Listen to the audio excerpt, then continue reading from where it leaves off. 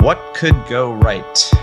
I'm Zachary Karabell, the founder of the Progress Network. And I'm Emma Varvaloucas, Executive Director of the Progress Network. This season, we're going to mix it up a bit. The first few seasons were focused on guests, most of whom were members of the Progress Network, who are trying to build that future of our hopes and not the one of our fears. And we will continue in the same vein this season. But in addition, Emma and I will focus a bit more on the news of the week and talk a bit more specifically about things that are going on in real time. Join us every week as we look at what's happening around the world, talk with a diverse panel of experts, and ask the question, what could go right?